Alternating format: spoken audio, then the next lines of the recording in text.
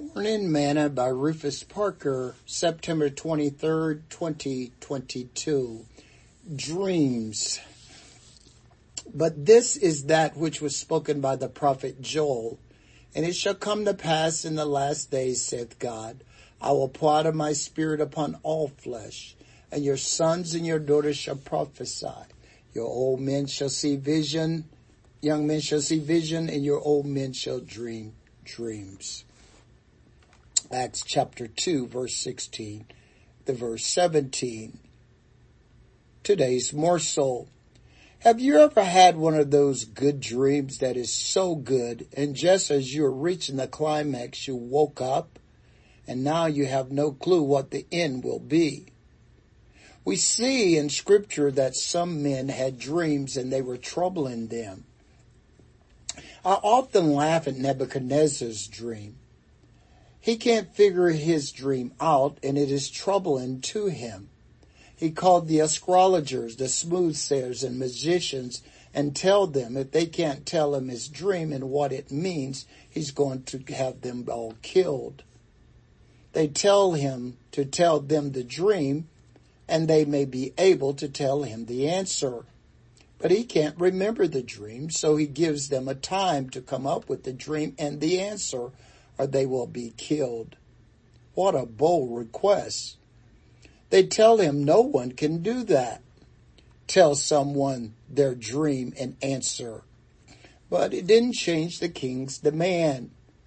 But thank God for Daniel, Shadrach, and Meshach, and Abednego, who sought God and came up with the answer to save lives, Daniel chapter 2. Peter states that our old men shall dream dreams. Though prophecy, dreams, and visions were the usual way of conveying knowledge in olden times, Joel had signified that the knowledge of men in gospel times should be equal to or exceed whatever was communicated to men in the highest degree in former times, Job 2:28. God still uses men through dreams to relay his message of truth. Yet we must ensure that the dream is from the Lord and not from man. As Moses admonished the children of Israel, if there arise among you a prophet or a dreamer of dreams, and give thee a sign or a wonder, and the sign or the wonder come to pass, whereof he spake unto thee, saying, let us go after other gods, which thou hast not known, and let us serve them, thou shalt not hearken unto the words of that prophet, or that dreamer of dreams. For the Lord our God proveth you to know whether you love the Lord your God with all your heart, with all your soul. You shall walk after the Lord your God, and fear him, and keep his commandments, and obey his voice, and you shall serve him, and cleave unto him. And that prophet or that dreamer of dreams shall be put to death, because ye have not spoken to turn you away from the Lord your God, which brought you out of the land of Egypt, and redeemed you out of the house of bondage, to thrust thee out of the way which the Lord thy God command thee to walk in.